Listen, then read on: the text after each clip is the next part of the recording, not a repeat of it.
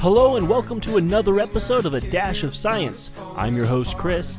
Each week we get with an expert in their fields to talk about things that people often misunderstand, misquote, or sometimes just don't know at all. Now, we don't always focus on heavy science. Sometimes we just talk about things going on in the media, online, or other such things that are being just misunderstood in general. We always try to approach things with a bit of logic, a bit of reason, and a lot of fact. So sit back, relax, and enjoy the show.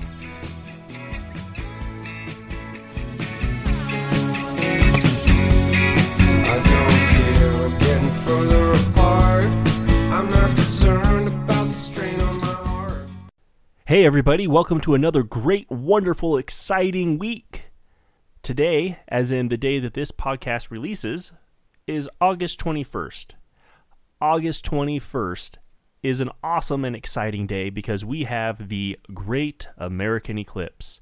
I'm not quite sure why we call it that. I think eclipses are pretty cool and great no matter where they're at, but today they're in America, and by America I mean the United States.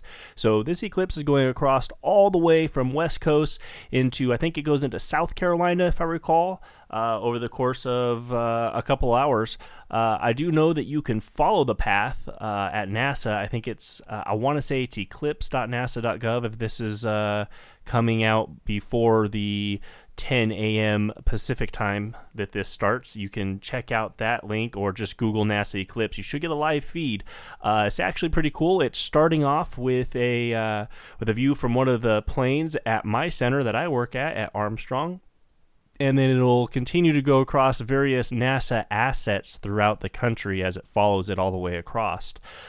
So that's pretty cool. That's going on today, or it already happened today, or happened earlier in the week, depending on when you're listening. I hope you got a chance to check it out and that you looked at it safely with proper glasses or through pinhole cameras or other various applications of not destroying your eyeballs. And that it was cool. I myself will be checking it out tomorrow as long as I remember to step outside when it happens. But so that's awesome. But other things to know today in space. In 1965, the Gemini 5 was launched. In 1972, the OAO-3 was launched. And in 2002, the first Atlas V rocket launched. If you're interested in finding out any more information, more details about these things and what they are, you can check out our Facebook page, A Dash of Science. That's facebook.com/dash of science, and you can read more things. We'll have links on that information that you can check out. Or you can do what I did and go to theyearinspace.com, where you can order a desktop calendar at the beginning of each year that'll give you some interesting information on the year in space and what happened on each particular day in history. There's also some cool little notes about other things going on over the course of the year, missions that are expected to turn out, that kind of stuff. So other than that, this week I am talking with a molecular biologist on the concept and idea and theory of evolution. So we're going to talk about some things that a lot of people kind of misunderstand or misquote about the idea. And it's kind of interesting that we did this because just the other day, Tim Allen on his Twitter account posted the question, if we evolved from apes, why are there still apes? And that is the perfect question to start off this episode with, because we actually had recorded this before that tweet came out, and we kind of addressed the false premise that is the reason why you can't answer that question. So let's go ahead and go to the first part of the show, and we'll talk about my guest and what his background is. Hey everyone, this is Chris. I am here with Gorchin Kureshipi. That's right, correct? I practiced it. I think I'm good. Yeah, you are. You're good. All right, how you doing today? I'm good. It's a Sunday morning, so with not much plan going ahead, I'm in a pretty good space. Excellent. Yeah, it's always hard to get time scheduled with people that are such a drastic difference in time, so I appreciate you coming in on a Sunday morning for me. Not a problem. That's what weekends are for, right? Oh, there you go. So let's get started by just talking a little bit about you first. Can you tell us a little bit about what your background is? Yeah, sure. So I'm a molecular biologist. That's a pretty broad field. I studied at a university local to me, Curtin University. The degree was molecular genetics, and that focuses more on the genetic engineering side of things. Oh, excellent. So, what kind of got you interested in that?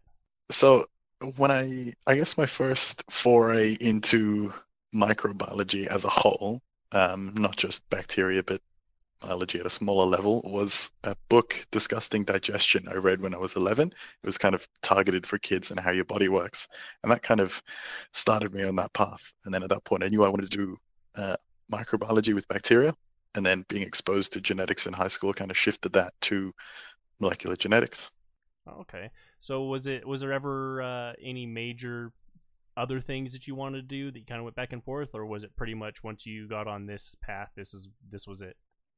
Once I was kind of on this path, I knew that's what I wanted to do. I kind of ummed and ahed a little bit between molecular genetics, lab medicine, which is a more typical medical research approach, as well as frontline care.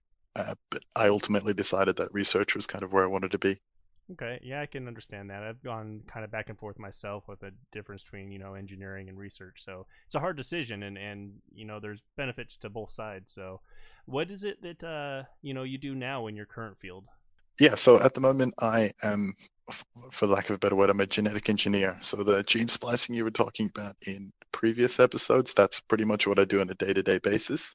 Specifically, right now, I'm in more of a I'm more of a quality control side of that.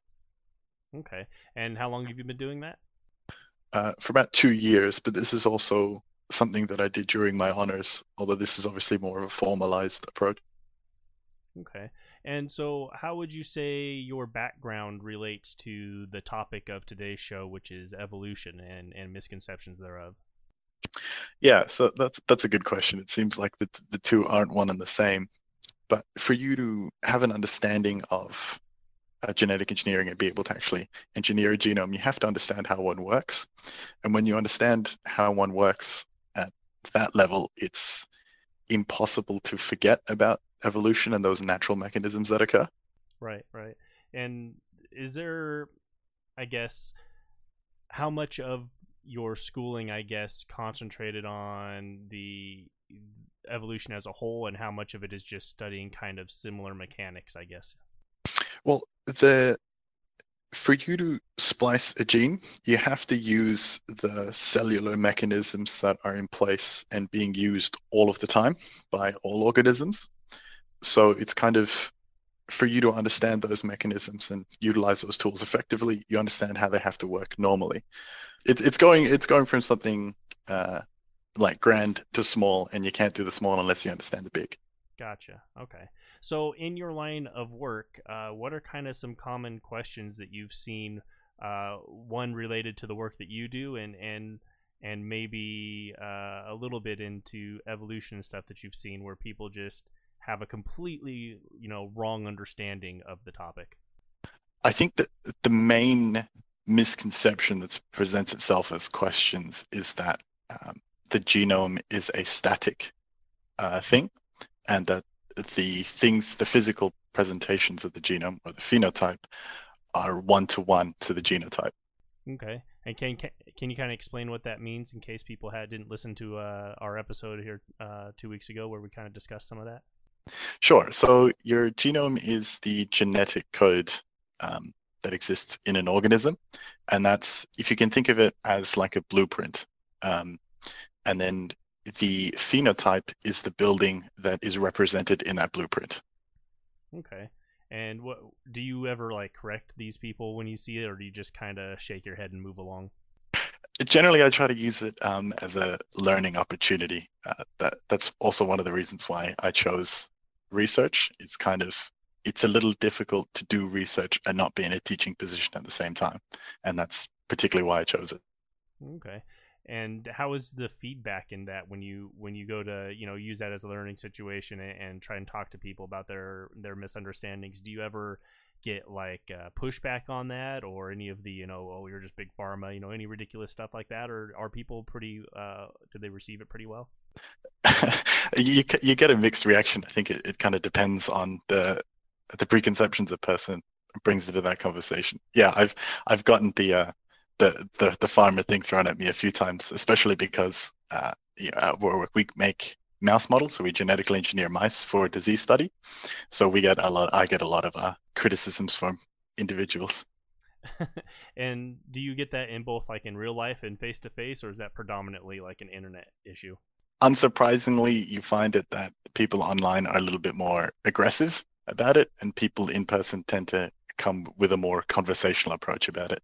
It's interesting that that's your answer, because I've found not only that's the same in my field and stuff that I address, it's also other people that I've asked on the show have had the same experience. Any thoughts on why that might be? Sure. I mean, I'll caveat that I'm not a psychologist, but I would say that when you're online, you're not directly exposed to all of the facets of social interaction, so it's easier to not have empathy for the other person. I definitely agree with that. One thing that I find that's interesting is, I mean, and this is all anecdotal here, so let me put that out first, is I feel like it used to be when it came to a science, people tended to kind of trust that what they're being told by actual scientists was true, and that they probably just didn't understand the full realm of it. But nowadays, I find that people talk about advanced science issues, that take several years of education or experience to really understand.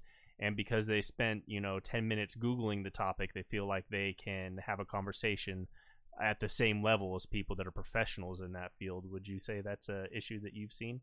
Yeah, and I would actually double down on that issue particularly when you talk about things like genetics and biology. I think it's just kind of, I'm an organism, so therefore I have an informed opinion about how organisms work, whether or not that's actually true. Yeah, I definitely seen that. So I guess we should kind of start off, since we're going to be talking about evolution today, is maybe, in your words, what would you say, as simple as possible, that evolution is? Evolution is a non-planned change on a genetic level that confers a change at a phenotypic level that's passed down through generation. Okay. So I kind of wrote down a simplified explanation here of something that I found in my my Google search, because I am not an expert in this field. So essentially, it's a change in inheritable characteristics in biological populations over the course of generations, and I think that that's one of the important parts that it focuses on, is it needs to be heritable and it happens over time. Would you agree with that? Yeah, I think that's certainly a good way to cut it down. All right. One of the things that I hear people talk about a lot that I mean, even me who's not an expert in it, understand that evolution isn't like, it's not planned. It's not a reaction to the environment per se. Like living things have a reaction to stimulus. That's not what this is. It's not planned out, and it's not always the best way. And it doesn't mean that there's not things that, happen that serve no benefit. Would you say that's correct? Yeah, absolutely. Evolution is certainly not a thing that's planned out either by the organism or by the environment that the organism's in. And a lot of times you have two sides to it as well. So you have physical changes that happen. So whether it might be color of a carapace for an insect might confer an advantage, but you also have behavioral changes that can be encouraged by genetic predisposition. So you get both of those things are unintentional, and it's whatever suits that particular situation for that organism. Okay. A little bit later, we're going to talk about some the different kind of mechanisms of evolution and some other stuff that kind of relates. So remember what your statement here, because I kind of want to come back to that in a little bit. But for right now, we're going to take a quick break, and then we'll come back with segment 2. Great, let's do it. I don't care about the state of art. Everything I cared about is falling apart. Don't wanna hear about the new design. I don't mind if I get left behind.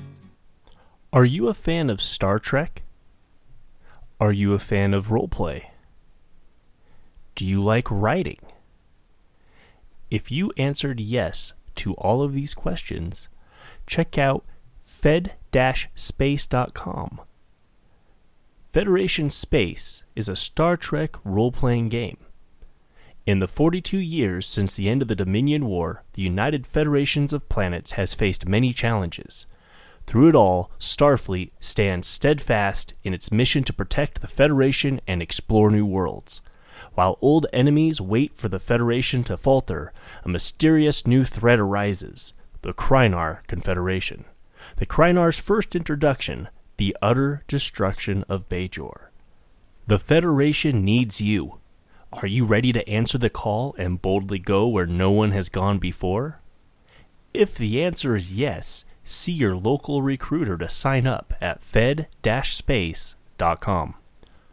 We're here today talking with Gorchin, a molecular biologist, on the topic of evolution. In our next segment, we get down into talking about phylogenetic trees, splitting up the different species, figuring out their ancestors, etc., etc. So let's go ahead and jump right in and find that out. All right, welcome back. We're talking about evolution, and this is kind of our quick Evolution 101 guide. We talked about what evolution is and a very common misconception and what evolution is not. So I'd like to kind of talk about how we organize things in when we're talking about evolution and species and stuff, and because it kind of leads to some of the other misconceptions that we have. Are you familiar with kind of the what's it called, the phylogenetic tree? Yeah, absolutely. And it's related field, bioinformatics. So in the tree that we have, a lot of people, have this misconception. I hear it all the time, and there's kind of two misconceptions that stem from one. First of all is people constantly state that evolution says we are descendant of monkeys / apes / chimps, etc. Do you see that often? Yeah, absolutely. And it seems semantic to point out the difference, but it's an important difference. Absolutely, because it's a fundamental understanding of how evolution works that leads to this misconception. The second misconception I was talking about that comes from this is, if we evolved from monkeys, then why do monkeys still exist? And of course, because we don't, come from monkeys, then that second question is void. Yeah, absolutely. And I think so the key thing here is that one organism does become one other organism. That's the whole point of evolution. You don't get kind of monkeys that then turn into humans and then there's no more monkeys. Right. So in looking at the tree, if you actually take some time, you can Google stuff. I think it's Berkeley has a great site on evolution. You can see that there's these family trees, like I said, that they break down, and humans are kind of like the equivalent of cousins to like chimpanzees, right? And humans and gorillas are also cousins, but gorillas and chimpanzees are like second cousins in that branch. And if you're gonna, that's kind of a loose association there, but that kind of gets the point across. Does that make sense? Does that sound right? Yeah, that does. And I think the key point in understanding of that family tree to, I guess, overcome that misconception is that, yes, we're all cousins. And all of your cousins, if you trace back your family tree at one point, are going to find one common ancestor. And that's what phylogenetics is about. And that's what evolution leads to. Exactly. So if people can take one thing from this, is that like gorillas and humans and chimpanzees, and I think orangutans are also in there. They if you follow them back, and you have to go back far enough, I think it's a hominidae. Does that sound like a proper pronunciation? Yeah, I think it's hominidae. I think there's an extra syllable in there. Hominidae, yeah. So one of the problems with not being an expert in this, and why I like to bring in other people, is I can read things all day long, but man, especially when you get into science, if you're not familiar with the terminology, you can really butcher the names of things.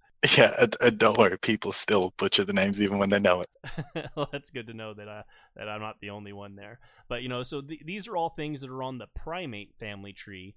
And there's other family trees that other types of animals, birds, spiders, insects, etc. all come from.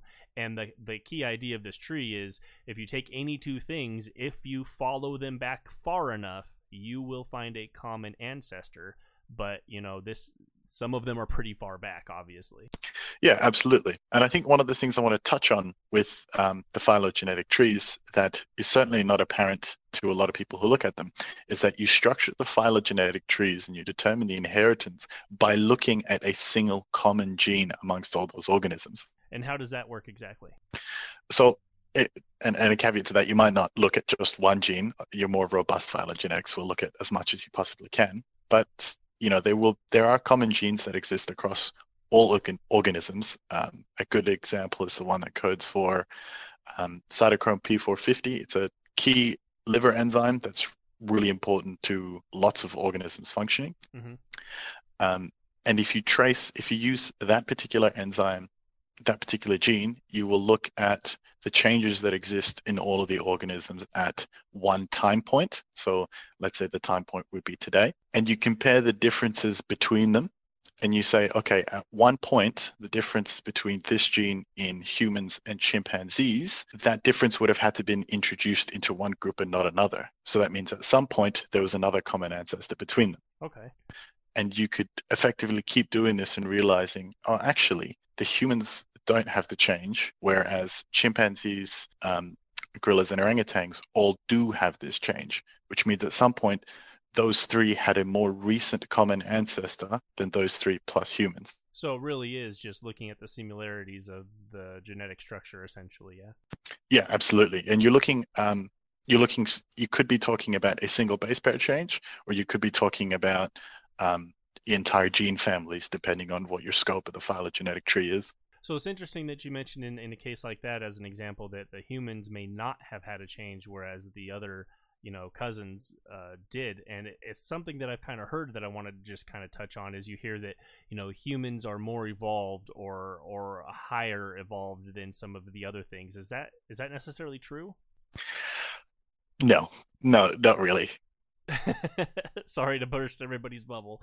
It really kind of comes down to again, this is kind of this leads back to that misconception you're saying, how evolution is continually improving or making an organism more complex, whereas that's also not a true axiom to take. Yeah, definitely. And I think that it's kind of interesting to note that because we are, visually very different as far as how we do things, I guess. And maybe visually isn't the right word, but there's some major differences between humans and other primates that essentially are the difference between them still living in trees and us having a technological society. So it's very easy to think, oh yes, we're totally more evolved.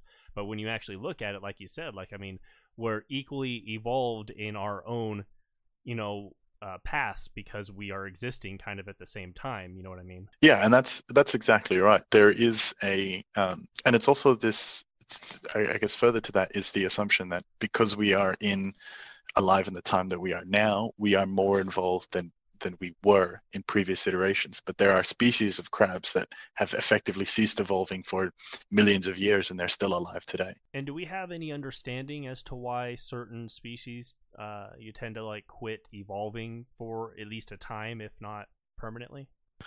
So evolution is the result of a selection pressure placed upon a genetic change. Okay. So if you have a species of, let's say we've got a small population of flies and they have a predator in their environment, and the predator is a visual predator. So one of those, suddenly in that population of flies, one of those flies goes from having a black carapace to a green carapace. That makes that fly harder to be detected by the predator and gives it a higher chance of surviving in that environment. So it has more opportunities to create offspring. The end result of that is that eventually you'll have more green flies than black flies, because the black flies will get genetically out-competed by the green ones. Okay, that makes sense. So essentially what we're saying is in species that haven't changed in a long time, they've just not had any pressure to change, so to speak. There's been nothing in their environment that's really caused a need, or I guess essentially is that kind of what I'm understanding? Yeah, absolutely. If you take humans as an example, we come in all shapes, we come in all sizes, different muscle masses, different, if intelligence is purely genetic, for the sake of the conversation, let's say it is, different intelligence capacities and everything like that. But there's no real selection pressure on humans. And so as a result of that, you get us in all shapes and sizes. Okay. And, I like to say to people that one of the issues that humans have as far as evolving, at least physically, is that there's no longer a need whatsoever to have any sort of adaptation to our environment. We evolution is something that takes generations to occur, significantly, whereas we're capable of changing our environment within years now. And so I think that kind of, helps. We have the medical facilities and all that stuff in place where most of the mutations and the genetic changes and diversity that we have no longer provides any significant advantage over anybody else. Yeah, exactly. And the key thing about evolution is that the only advantage it cares about is your ability to create offspring. Yeah, and that's something that I think people, that falls right into that, people thinking that evolution is somehow nature's intelligent design, so to speak. But in reality, like we said earlier, it's good enough. This is good enough to reproduce and pass on your genes, and that's essentially all that matters, as you said. Yeah, and yeah, exactly. And there's a few things you mentioned that are some interesting distinctions that we can draw. So you have evolution and you have adaptation, and on a purely technical level, those two aren't one and the same. So can you explain the difference a little bit? So absolutely. So when you talk about evolution, you're talking about purely genetic changes that result in a phenotype change. So we're talking about things that take generations, all the things that we've talked about, things that take a very long time to come about. And adaptation is typically a behavioral change to the environment that could potentially be conferred genetically, or it could be conferred through social structures. That's something that's interesting that I kind of wanted to ask too, about the difference between physical evolution and social evolution, or I don't know, is that the proper terminology for it? Social evolution, when referring to like behavioral stuff? I think in the field we call it behavioral adaptation, but social evolution has a kind of more umbrella connotation to it. Okay, and would you say that that level of evolution or adaptation, does it have the same mechanisms behind it, or is it just falling under a branch of a type of evolution, or are they really different things? So it certainly falls under it falls under evolution, definitely, but it is on a different molecular clock, if you like. So a prime example is the change between like wolves to dogs, and that domestication process is actually quite interesting from an evolution point of view. And that is predominantly a behavioral change, or? Yeah, and it's actually an interesting example because it's kind of both, and the two influencing the other. So there are, obviously we prefer our dogs to be well domesticated and well trained and so on. The current more or less prevailing theory is that there were wolves who weren't as aggressive and hung around humans or other primates and basically lived off their scraps. Okay. And then they were humans were trading food for the protective and territorial behavior of the wolves, and so they were reinforcing that kind of social connection between the wolves and proto dogs, if you like, providing protection and security, and in return they got food. And that makes sense. So, and it sounds a lot like that's a 100% behavioral thing, but we see with like modern dogs and breeds and stuff that, I mean, if you take a dog away from its parent and treat it differently, you can have different results per se, but it's not going to instantaneously go back to being a wild animal. Absolutely. And this is where we're finding that there are genetic predispositions to behavior. And that's kind of the other thing that works really well in that theory between proto dogs and the relationship with humans. The ones that had genetic predisposition to be calmer and have a more, I guess, empathetic personality would actually have been selected for, because they got more food and they got more opportunities to breed, because the humans and the proto dogs were keeping each other safe. Okay. Now we're kind of starting to get into kind of the mechanisms of evolution, but I wanted to take a step back real quick. When we were talking about the phylogenetic trees, this is, from what I've read, is still kind of a hypothesis rather than a theory. Like, evolution as a whole is a theory, but some of the mechanics within them aren't necessarily developed enough to be theories yet. Would you say that's accurate? It's certainly to a point. So the thing about phylogenetic trees is that they are constructed using more or less statistical and mathematical models of genetic change over time. Okay. So depending on how you apply those those statistics and the power that you have behind it, and which genes you use, and how you effectively go about constructing a phylogenetic tree will drastically change its shape. Okay. And so because of that, phylogenetic trees aren't as static as the theory of evolution, or aren't as well set in stone as the theory of evolution. Gotcha. And earlier you were talking about kind of tracing back with similar, I guess, characteristics or genes to see the common ancestors. Are you involved ever, or do you remember ever learning about how that kind of stuff is dated, how we tell how long ago that stuff occurred? Yeah, I've that was something we were looking at during my university years, and it's been a while since I've looked at it personally. But generally, it's a combination between how often, as a mathematical model, how often mutations change, or occur rather, and how often they occur and are preserved in offspring. And then it's a mixture of that, some fossil dating, and so on.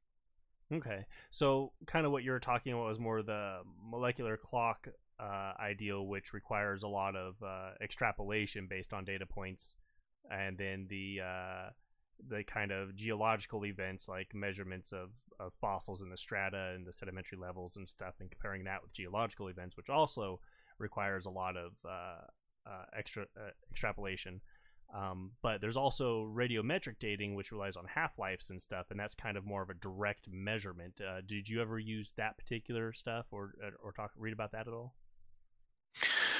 I didn't use it directly because crossing those, for the lack of a better word, crossing those fields of science and using those other data points is how you absolutely go about building incredibly robust phylogenetic trees. But our schooling at the time was more focused on what it actually is and the science and the methods behind it, rather than actually constructing ones for publication. Okay. I mean, that makes sense. It's interesting to know that, like, radiometric dating is definitely a more direct measurement and probably has a higher average accuracy, whereas these other methods, the process of doing it is like an equation, essentially, where your results are only as good as the data points that you put in, right? So would you find that was there certain levels of data that you kind of didn't want to do this extrapolation method because the quality of the data or the quantity of the data you had wasn't enough to really ensure, an accurate result? Yeah. So another way of looking at creating a phylogenetic tree is giving somebody directions. So when you give somebody directions, you'll say you'll take a left at this landmark, you'll go down that way for about 10 minutes walking, and then you'll take a right at this other landmark. And you kind of take a roughly similar approach when you build a phylogenetic tree. You'll use carbon or radiometric dating of fossils as those landmarks, and you say between this landmark and that landmark, these molecular changes happened. Okay. That makes sense. So when you're talking about creating a phylogenetic tree and you don't have enough data, a good example is we're looking at a particular gene that was shared between a whale, a hippo, and a pig. And we basically using the same methods and processes purely from a mathematical and statistical point of view, we had to determine which one was actually closer related to the other. Okay. And surprisingly, we found that the pig was closer related to the whale than it was the hippo. That's really interesting because, we talk about different things in like as common ancestors and seeing the changes. So what you're saying is that the whale and the pig had a closer common relative than the whale and the hippo? When you're only looking at that one gene, that's what appeared to have happened. But what is more likely to have happened is that there was a common ancestor amongst all three, and then the whale split off. And then the common ancestor for the pig and the hippo also split off. However, there was no selection pressure for that gene in the whale and no selection pressure for that gene in the pig, but there was one for the hippo. Okay, and this kind of goes back to why you have to take multiple points. You can't just look at this one thing and create an entire accurate tree from it. Absolutely, and it's kind of clearly the exercise there was to demonstrate to us the limitations of phylogenetic trees, and in isolated cases you can't. But to clarify, you're not going to see those kind of half-assed phylogenetic trees in publications. Definitely, and I think this is one thing to note here is a lot of people that like to pick at scientific findings in general, be it from evolution or climate change or whatever, any of the stuff that often gets debated, is they find these one little examples like these and they cherry pick them out and they say, aha, see, it was wrong. The whole thing's garbage. Yeah. I'm pretty sure there's a logical fallacy for that, but I can't remember what that one's called. Yeah, I think that's definitely right. And I'll have to ask my friend Rose when we record about cognitive biases and logical fallacies what she thinks on that. But so we kind of talked about, the dating process, and I had taken a step back, but let's get back to where we were when we were talking about, like, we started really getting into mechanisms. So there's several different mechanisms which I think are called different forms of descent with modification, correct? Yeah, that's a good way of putting it. Okay, so evolution occurs when there's a change in gene frequency within a population over time. That's what we've stated, and these differences are heritable, and it results in long-term change. I'm not sure how accurate that is. Is it necessarily a long-term change? Long-term compared to a human lifespan, yes. Long-term compared to other evolutions, not necessarily. Okay. And so another thing that we like to kind of talk about when talking about evolution is examples of what are and are not. So if we have like a drought and there's a shortage of food and water for several years, you'll start to see animals shrinking in size. They're not as big as they normally would be. So is that an issue of evolution per se? No, but you are touching on some actually quite interesting things that aren't as apparent when you're talking about evolution in a clean slate. Okay. So if you take a population, let's say of 100 animals, and you randomly sample 11 of those animals and you physically isolate them and create a new population, you'll get what's called the founder effect. All right. So if that group of 11 animals is not genetically, in terms of statistics, is not genetically representative of the larger group, you will have genetic drift occurring in that smaller group. And that's essentially because you've taken out this smaller group who don't necessarily have the same traits, etc., of the larger group. So will that secondary population take on a different evolutionary path than the main group they were pulled from? Yeah, potentially. If in that secondary group you have a negative trait, say their blood doesn't clot as well, eventually over time, let's say you picked all 11 animals that none of their blood clots, and that was just the 11 that got isolated. Eventually that species it'll become a new species and their blood just won't clot. And if you have an entire species or population with something like that, I mean, that doesn't sound good. It sounds like they would be more prone to extinction. Absolutely. So that's an example of effectively a negative trait being selected for, because all of the other animals that made up that cohort were removed, so they were selected against. And then you got 11 that couldn't clot their blood, and through a geographic change, whether it be a river drought or a lack of food, were effectively selected for because of the founder effect. Okay. Well, that's interesting to know, and kind of a good example of why it's so important to have genetic diversity. I mean, it kind of seems like it increases our chances of survival as a species that way. Absolutely. And one of the other mechanisms you might see at play in one of those small ones is epigenetics. And what is epigenetics?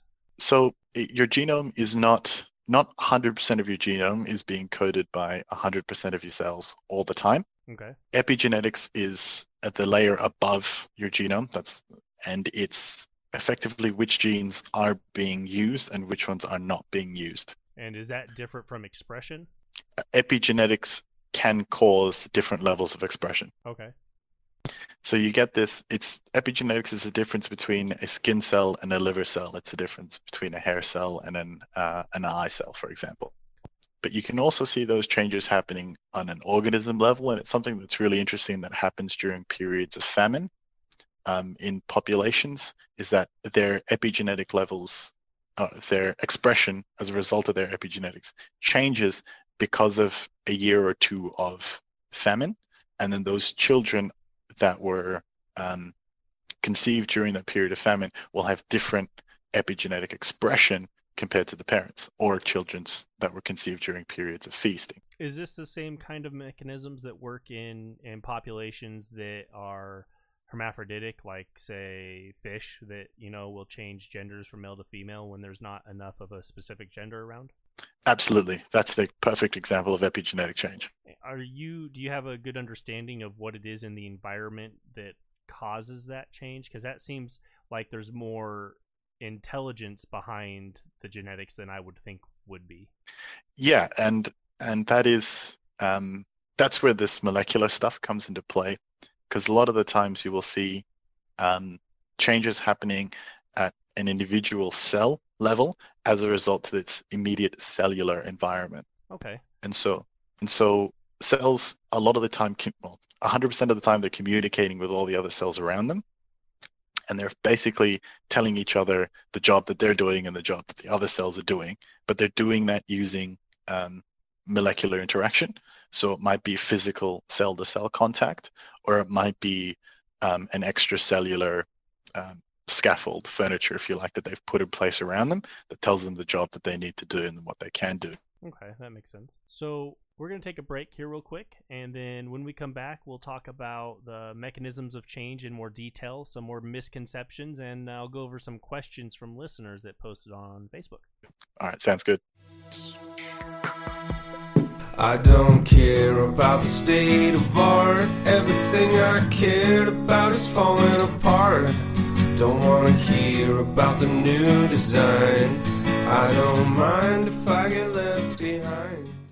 If you're enjoying this episode and you'd like to ensure there are more great episodes with great content for you to enjoy, you can support us at patreon.com/dash-of-science. There's numerous levels in which to support us at, and the money from this is used to help keep the hosting going, to get better equipment, and to hopefully be able to allow me to travel to conventions occasionally in the future and maybe speak with people one-on-one, as well as equipment in order to do mobile recording. So again, if you would like to support the podcast, that's patreon.com/dash-of-science. We're talking with Gorchin about evolution and kind of some common misconceptions about the subject. So we're going to get into some questions from listeners, and then we'll have the rest of the interview in the next episode. All right, so let's get back into it. I just want to capture some questions from listeners real quick that I have posted down. Let's do it. So River says, they say that because insects have such a short lifespan and live and die so quick that they have the best chance of mutating or evolving, yet mammals apparently went through incredible metamorphosis, and yet a common mosquito that was embedded in amber from over 200 million years ago, and the bug hasn't changed a single bit. And it's the same nasty, pesky mosquito all over the world. Why didn't they morph and evolve differently? Well, I think when they actually looked at that specific mosquito in amber at a genetic level, it was quite drastically different, and it kind of touches on, and mosquitoes are different all over the world. You get lots of different types of species of mosquito. A relevant example is that not all of them are capable of transmitting malaria and other mosquito-bound diseases, but basically the mosquito is a very small and it's a very efficient thing at doing what it does, and it's very well fitted to its environment. Okay, so to sum up, the part of this is, one, the preference to the question isn't exactly accurate, and two, there's been no real need for, as we called, a selection pressure on this creature because it's so well fitted to its environment. Yeah, that's pretty much it. There are plenty of other insects that have undergone some pretty drastic changes, and some of them that have effectively given up changes halfway through because they've lost selection pressures. All right, I think that's good. So Kelsey has a question that we kind of answered in the form of gene splicing, but we haven't really answered it in kind of the idea of evolution. So I'll ask it again here and we can kind of discuss it. She says, what is the actual likelihood of genetic human mutations? What is the actual likelihood of genetic human mutations resulting in X-Men like powers, or is that all strictly fantasy? I love this question. It's a good question. Um, unfortunately, the answer is much less good than the question. It's very unlikely. If we're going to stick with the X-Men example, you might be able to better answer this than I can, Chris, but I'm pretty sure a lot of them break the laws of physics. Yeah, I would agree with that. But if you want to, let's, I guess, tone those mutations down a little bit and let's talk about something like muscle mass. So your muscle mass is limited by a gene called myostatin. We're not entirely sure how exactly it works, but there is a species of cow. They're called double-muscled cows, and as the name implies, they have exactly double the amount of muscle mass to other species of cows. Mm-hmm. And you might go, well, that's great. That's so much more beef per cattle. Why doesn't every farmer have double-muscled cows? The reason is because the calves and the fetuses have twice the amount of muscle. You have to perform a C-section. Okay. To get the cattle out, and that becomes, well, economically ludicrously expensive. But when you carry that on through humans, if you get a human that's double muscled, there are so many things that you have to be aware of and careful of that it's more likely to be a condition rather than an advantage. Your bones are only so strong, your skin can only stretch so much. So for there to be, things like super strength, you have to have changes at so many different genetic levels, and they all have to be selected for. So I think the likelihood is unfortunately non-existent. I'd agree with that. And if we go ahead and just remove all of the ridiculous, X-Men, superhuman type abilities that, as you say, completely violate the laws of physics, there's also ones that not only just aren't economically possible, but they aren't biologically capable of being supported. So there's a limit, for example, of how large organisms can be based off of the density and size of bones and that ratio, right? And then there's other things that a lot of these things we talk about how evolution requires that thing somehow allows that organism to have a better chance of reaching the point of reproduction and reproducing and transferring those along. And I think a lot more of these not only don't do that, but also, as we see with kind of some of the things in even the comic books and stuff, where socially they probably have a less chance of reaching an age of reproduction or of finding a mate that would be willing to, mate with a human frog or something like that. You know what I'm saying? Yeah, I do. I know what you're getting at. But yeah, you can, if you talk about like the ability to climb on walls and things like that, it comes down to basically chemistry of why a lot of organisms can do that. And you would have to drastically increase the surface area of your hands and feet for humans to be able to do the same, as another example. Yeah, actually, there's a really perfect example, and there's actually an engineering, what do you call it? Not really experiment, but practice, I guess you can go through based off of Archimedes' law about buoyancy and like the water bug and how it can walk on water, and trying to develop some sort of method for humans to do that. And it really comes down to, like so many things, is size. There's certain things that work physically on a micro scale that just don't work on the size of humans. Like elevators and space elevators. That is a good example also, yes. Yeah, and I think it's it's interesting, some of the things that we could potentially come up with, and some of the things that we can't, which is unfortunate. But I guess a fun fact about buoyancy, and when you're talking about muscle mass, people are just like, oh, organisms can only be so big, and you're like, well, there's a reason whales are in water. Yeah, that is a good point. Buoyancy reduces a lot of the stress of that a normal organism like that would face. That's why beach whales generally don't do as well as they potentially could. And an interesting thing about buoyancy is that, and more of a tangential fun fact rather than anything else, but the human brain and brains in general are incredibly soft and pliable organs. They have the texture of like a water balloon that if you place it on a table under its own weight, it'll deform and cause damage. So the only reason your brain can actually function is because it's floating in fluid.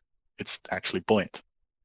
Right. So essentially the point we're getting at is but we could probably keep going on how many reasons there are that this sort of evolution is just not reasonably going to happen. Yeah, for there to be a drastic change in one thing, say strength or size, there has to be a drastic change in the rest of the organism to accommodate that. Okay. So moving on to our next question, Brian has suggested that we talk about the difference between micro and macro evolution, and also touch on how religion and science are not mutually exclusive. I think we sufficiently talked about the second half of that. But so what's the difference between micro and macro evolution? Well, I wouldn't necessarily say that there is a difference. I would say that microevolution, if you're talking about things that happen on an individual organism or a very small population level, is actually what drives macroevolution. So you see speciation events and things like that. Okay. So what I have, just to kind of define a difference between the two, is micro is small scale, like you're talking about an adaptation to a local climate or a single population, as you said. But in this case, in a single population, we're talking about that population is a species rather than geographically separated. Whereas on a macro scale, we're looking more at like clade level stuff like that, I guess. So not looking at Homo sapiens, but looking at the clade that we evolved from, if that makes sense. Would that be an accurate description?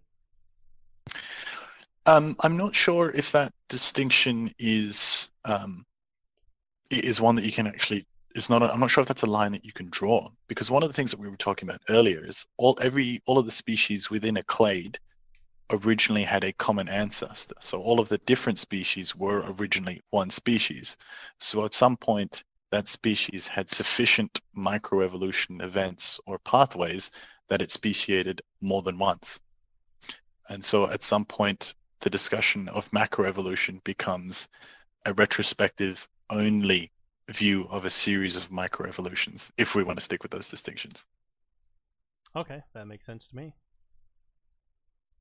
So that's kind of all the questions that I've been given by our listeners to kind of discuss. But I kind of wanted to put this out there, my understanding of questions of evolution that are still being discussed. I'm going to list them here, and when I'm done, if you want to disagree with one or add more, that's fine. So, sure. First question that's still being researched is evolution a slow, steady process overall? Or does it only occur in leaps and quick jumps? Next, unless you want to actually, let's do this individually. Do you have anything to say on that?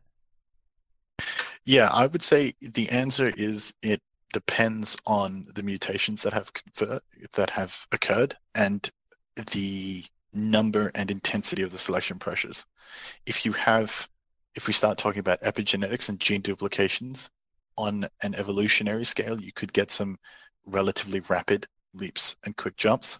If you talk about bacteria, where one strain will spontaneously develop antibiotic resistance and then proceed to share that to all of the other strains in its environment, that could be something that happens in a matter of days or weeks versus decades or centuries. So the answer is evolution happens at both rates, and it primarily depends on the environment and the selection pressures and the organism's capability to mutate. Okay. So the next question we have is, and these aren't necessarily questions directed at you. If you have an answer, please by all means give them. But the kind of ideas of things that are in the process of being researched right now within evolution. One of those questions is, why are some clade variations diverse and others seem sparse? Yeah. So one of the things that I didn't quite touch on recently, but clades are the group of trees in a phylogenetic tree. So when you're talking about a clade being diverse or sparse, it's effectively how far back you have to go for a common ancestor. Because once you start including more common ancestors and you look at clades at that level, suddenly every clade is diverse, and you could theoretically get to a point where the clade includes all organisms that exist on Earth today. So the reasons some are diverse and some are sparse is basically depends on the ability for. So we were talking about those genetic changes earlier, things like genetic drift, migration events, founder effects, and things like that. If one ancestor has gone through a large number of geographic distribution and isolations, you will see a very diverse clade. And if a particular species has gone through a large number of and heavy selection pressures and they've also haven't been able to share and normalize their gene distribution, you'll see a diverse clade. If a species hasn't had that, you won't see a diverse clade. Okay. Lastly, actually, I lied. Second to lastly, how does evolution produce new and complex futures? I don't want to state this as a question that scientists are confused about so much as it is something that is actively being researched and ideas and solutions are being created. Would you agree with that? Yeah, I would. And I think that is actually a very interesting field of research. Some of the things that we talked about, like gene duplication, repeats and things like that, could absolutely produce new features, and over time they could become complex. One of the things that we sort of hit indirectly with complex features and new ones separately is that the two things could be the same. It could be that you get a whole host of genes duplicated for a small organ, and then you get a second organ that starts drifting in a different direction. It starts picking up new functionality, and over time will become more complex if the selection pressures required to do so. Okay. And now, lastly, unless you have more to add, are there any trends in evolution? And if they are, what are they? What exactly do you mean by trends? In what way? That's a kind of a broad question, isn't it? I would interpret that to mean, is there a I know I'm trying to say how best to say it. If you look at different branches of evolution across different species and stuff, is there a trend to evolve any sort of similar mechanisms, I guess? Does that make sense? Yeah, so you're saying two entirely different species in totally different environments will trend towards the same set of traits or features. Yes. I would say that depends entirely on the environment. I think the only trend that you could say with any certainty exists is a trend to fit the environment via natural selection. So any apparent trends that may appear as far as traits you would say is probably more a function of some similarity in environment. I would say so. I think the if you want to go to right down fundamental chemistry and as wide as all of the organisms that are complex have oxygen-based chemical respiration, is because oxygen works really well in chemical respiration, and it's a very efficient element to do so with. All right, that sounds good to me. I kind of want to give you a little bit of time here at the end to discuss any personal info you have. If you have any contact information that people could reach out to you if you want, no pressure to do so. Or if you have any URLs or links or even just ideas of sites or good resources that people can look at, or anything like that, kind of plug yourself or anything that you want. Good free advertising. Exactly. No, at the moment I don't really have any like public projects going on at the moment.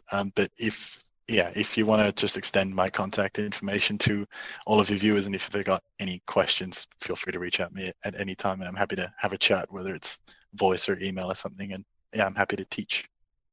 Excellent.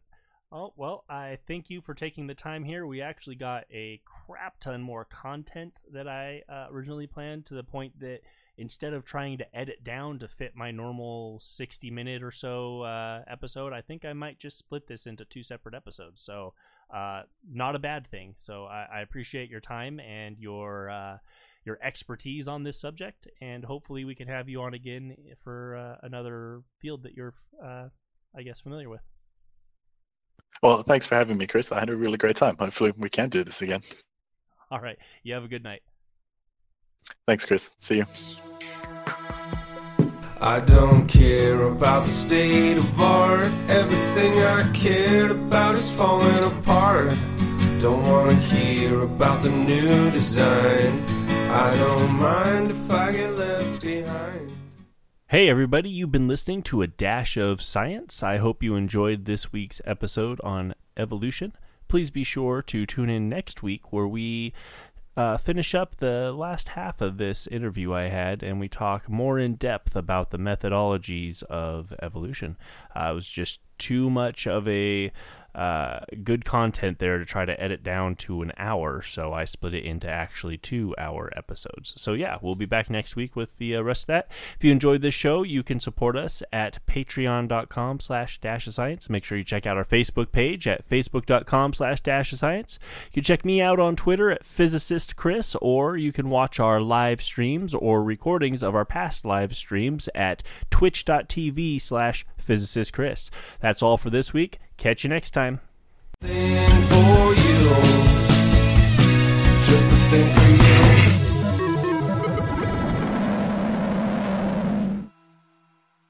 As always, the song on this episode was State of the Art by Brad Sucks. If you like his music, you can support him by visiting bradsucks.net.